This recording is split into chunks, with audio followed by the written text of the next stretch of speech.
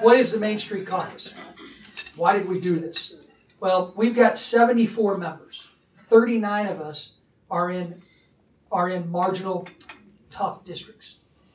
We're the ones that, when people talk about majority makers, all you got to do is look at our members. And not only are they majority makers, all of us, but there are so many people in this organization that are used to taking the tough votes, used to governing, and having to go back home and explain why we took a stand, which sometimes is difficult. I found the easiest vote to get to in Washington is no. You can always find an excuse. You can always find a reason why you voted no on something. Something as simple as, well, I didn't read the bill. I always wondered, whose fault is that? But getting to no and explaining that no vote is simple to go back to your constituents. But getting to yes is tough. Many of us felt, as this new administration took hold, that we needed another outlet. We're not the moderate group. We're a group of people that have a wide variety of stances on a wide variety of issues. But in the end, it's people like Fred Upton and Jeff Denham and so many of our 74 members that help write good bills on the front end. It's the Main Street members like Fred that gave us the 21st Century Cures Act. I mean, that, I believe, is what stands us as an organization above everyone else. We don't want to affect it on the back end and stop good legislation. We want to make sure we write things on the front end. And that means working with each and every one of you in this room. Honored to do that. Some of our priorities before I turn it over to Jeff is infrastructure. I'm excited that we can hopefully play a role in the infrastructure debate, the opioid crisis. And the Main Street Caucus is working on our suburban agenda. We have recent polling from our suburban agenda and a rural agenda, because it's districts like Jeff and mine that actually encompass a lot of rural America, and they may have different priorities than even our suburban legislators like Fred. So with that, thank you everyone for having me. Jeff, roll on. Just real quickly, Main Street has made some changes.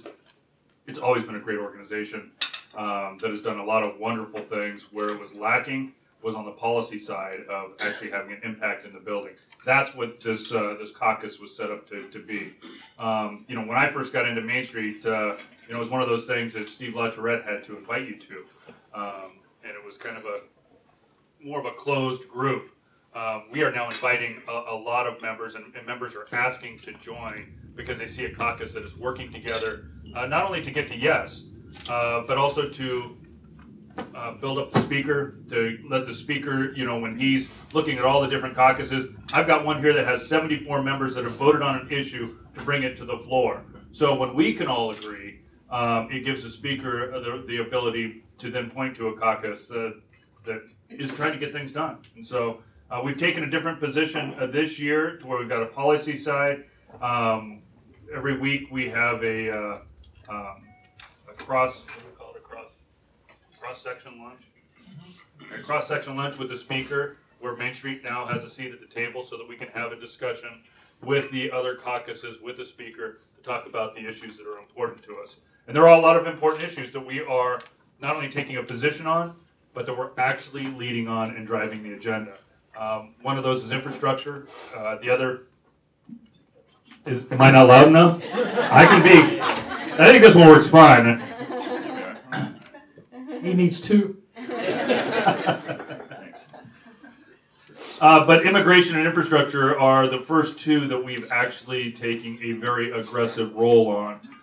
Immigration in particular, we came out with a set of principles very early to show where we stood with all the different bills that are coming forward in the House and in the Senate, so that we could be united on an issue and show that we're ready to pass something on the floor. So I'm very impressed of where our caucus is right now. We continue to build not only membership, but we're building up real steam when it comes to getting issues to the floor, having conversations with the speaker about it. And ultimately, I think the record will show for itself at the end of this session that we were in the middle of and pushed for the reforms that actually made it to the president, got signed into law. So I was elected the same year that Connie Morella. We came in the same class. Amo Houghton was a member of our class, first Fortune 100 CEO, and He was the one that actually started Main Street in terms of where we are today. And I can remember going to meet with our leadership. Then it was Bob Michael and Trent Lott, and Newt wasn't even there yet. He was really a backbencher.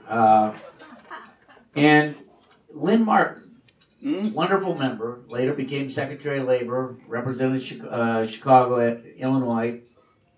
She was in charge of the Republican Conference, and she said to all of the freshman Republicans, you know, if you have a good idea, two things are going to happen. We're just Republicans. We're in the minority for my lifetime then. It's either going to get defeated or it's going to get stolen. You're really not going to be all that productive. And so for me, that started off by saying, I'm going to reach out to the other side. And so my first big bill actually was with a guy in our class by the name of Kwesi Mfume. Later became head of the NAACP. I would think I was the only one who could say his name right. Represented my mother-in-law. And the two of us worked on legislation that provided a tax credit for small businesses who had to comply with the Americans with Disabilities Act. And it was hailed that year as the most significant piece of legislation impacting small businesses. And I can remember Kwesi coming down to me on the floor, putting his arms on my shoulder and saying, Upton, you have ruined my reputation. I don't know that I can get reelected again because I no longer have a zero with the Chamber of Commerce and the NFIB. I'm like a hero of small business. I got this little bulldog in Miami. It's like, you know. So for me, it's always been, whether we've been in the majority or the minority, to work with other members on both sides of the aisle to get things done. And that's how we did 21st Century Cures. We got this other big issue that we're working on literally today, immigration. I mean, it is a broken system. My district's very diverse, Southwest Michigan. I got an urban city like Kalamazoo. I got some rural areas where, frankly, there's not even a 4-lane road in the entire county. Not even maybe a 2-story building, but nothing taller than that, other than maybe a grain elevator here or there. And our unemployment in Michigan, thanks to a really good governor, is we've gone from 13-14% down to 4%. I was at a deal with Pfizer, which is my largest employer, new nearly a 1 million square foot building, 200 new jobs on Monday. All 4 seasons. It was 10 degrees on Monday. We got 1.5 foot of snow. I was telling John, it was from my district, 1.5 foot of snow over the weekend. I got to use my wife's Christmas gift that I gave her, a snowblower with a headlight. Yeah. Believe me, she has no clue as to how that thing runs. But I can hit the house next door with it. I mean, it's really good. But you know what? It's broken. And I got my farmers coming in, and we got better produce at least in season than Jeff does. But you know, they are losing millions. Individual farmers are losing millions of dollars every year because they don't have the workers that can pick the crops. I mean, we have in essence asparagus to apples, fruit, vegetables. It's broken. We have A to Z. All right, we don't have almonds. You can have almonds or almonds, whatever you say. I like almonds. But we have zucchini. We got zucchini. Jeff's giving me a little rat. All right, anyway, but it's broken, and doing nothing perpetuates the problem. And I'll tell you, we had a guy deported a couple weeks ago from Detroit. Actually made the national news. He came when he was about 4 or 5 years old. He married an American, came from Mexico, Jorge Garcia. Has 2 teenage daughters now, ran a landscaping business, didn't even have a parking ticket. And ICE came in, swooped him up, and he's gone. He can't even apply to come back for 10 years. We're a better country than that. We really are. And for these folks that don't, they call whatever we do amnesty, it's not. We need to fix the problem. And that's why this group and others have worked very hard on an alternative that we think can pass. It's bipartisan. Guess what? Bipartisan. We're working with the Senate, working within our little group, and today we got a pretty big meeting. But, the president, when he talked about immigration last fall, he said, Congress, I'm tired of these executive orders. I'm going to give you 6 months. Well, 6 months runs out on March 5th. And he was right. Congress, we need to fix the problem. Guess what? We have 2 full legislative days between now and March 5th. So the rubber's going to hit the road. I'm hoping that the Senate can do something. We'll see what happens today or tomorrow. But we're going to be prepared, and it's called, as what Rodney said, governing. This is a problem that needs to be fixed. Whether it's the ag sector or the high-tech sector or whatever, and you got all these dreams, they're scared to death. They know where they live. They don't, they're scared to death. We can do this, and that's what we're engaged in today. All right, Jim? Yeah. Thank you so much for all these comments.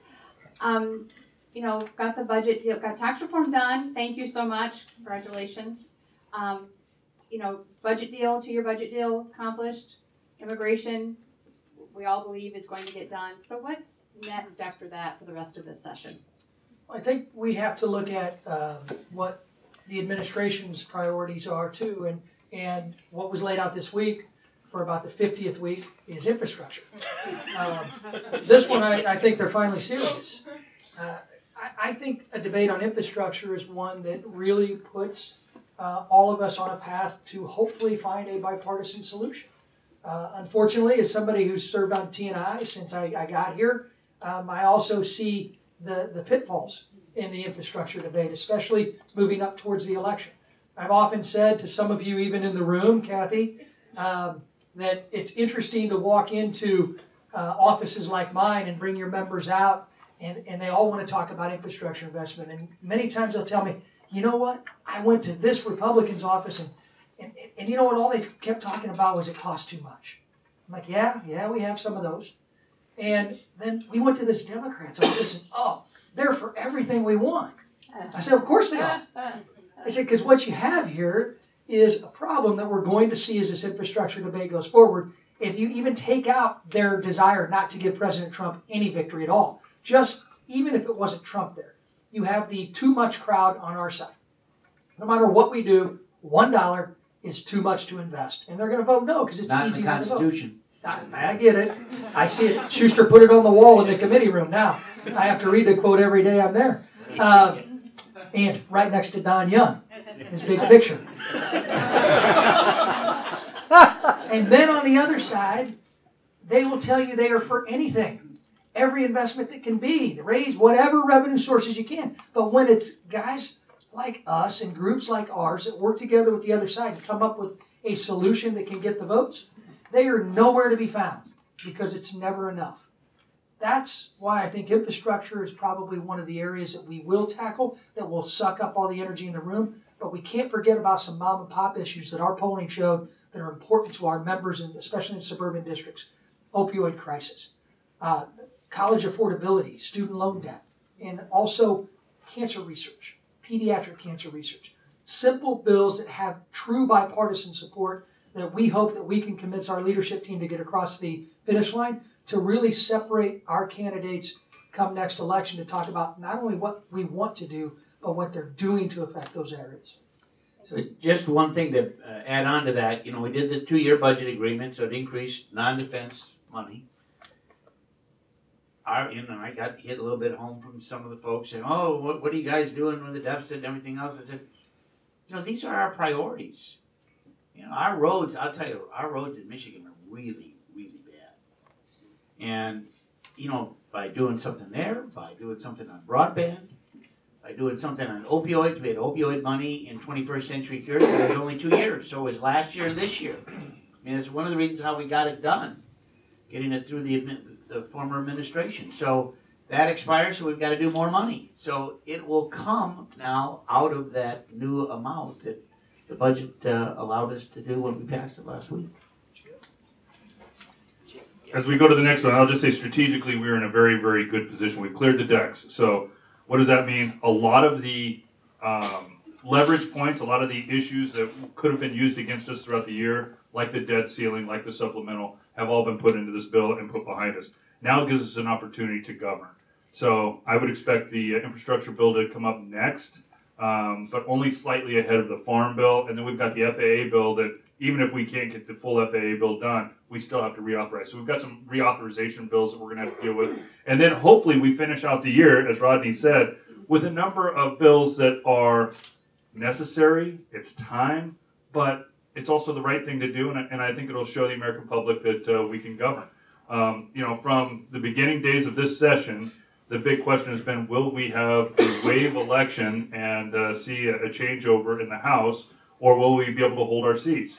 We are governing now. We're off to a good start after getting tax reform and getting this funding bill done, but the next job is getting infrastructure, which I can tell you from a House perspective, there's nothing more important not only to our committee on T&I, but to the majority leader. This is our opportunity to solve our water crisis in California. And so we take this infrastructure bill very, very serious. It's not just about highways and ports. Those are all important infrastructure issues, but there's nothing that's been more important in our entire career than water storage in California. That's why I'm so confident we're going to get it done.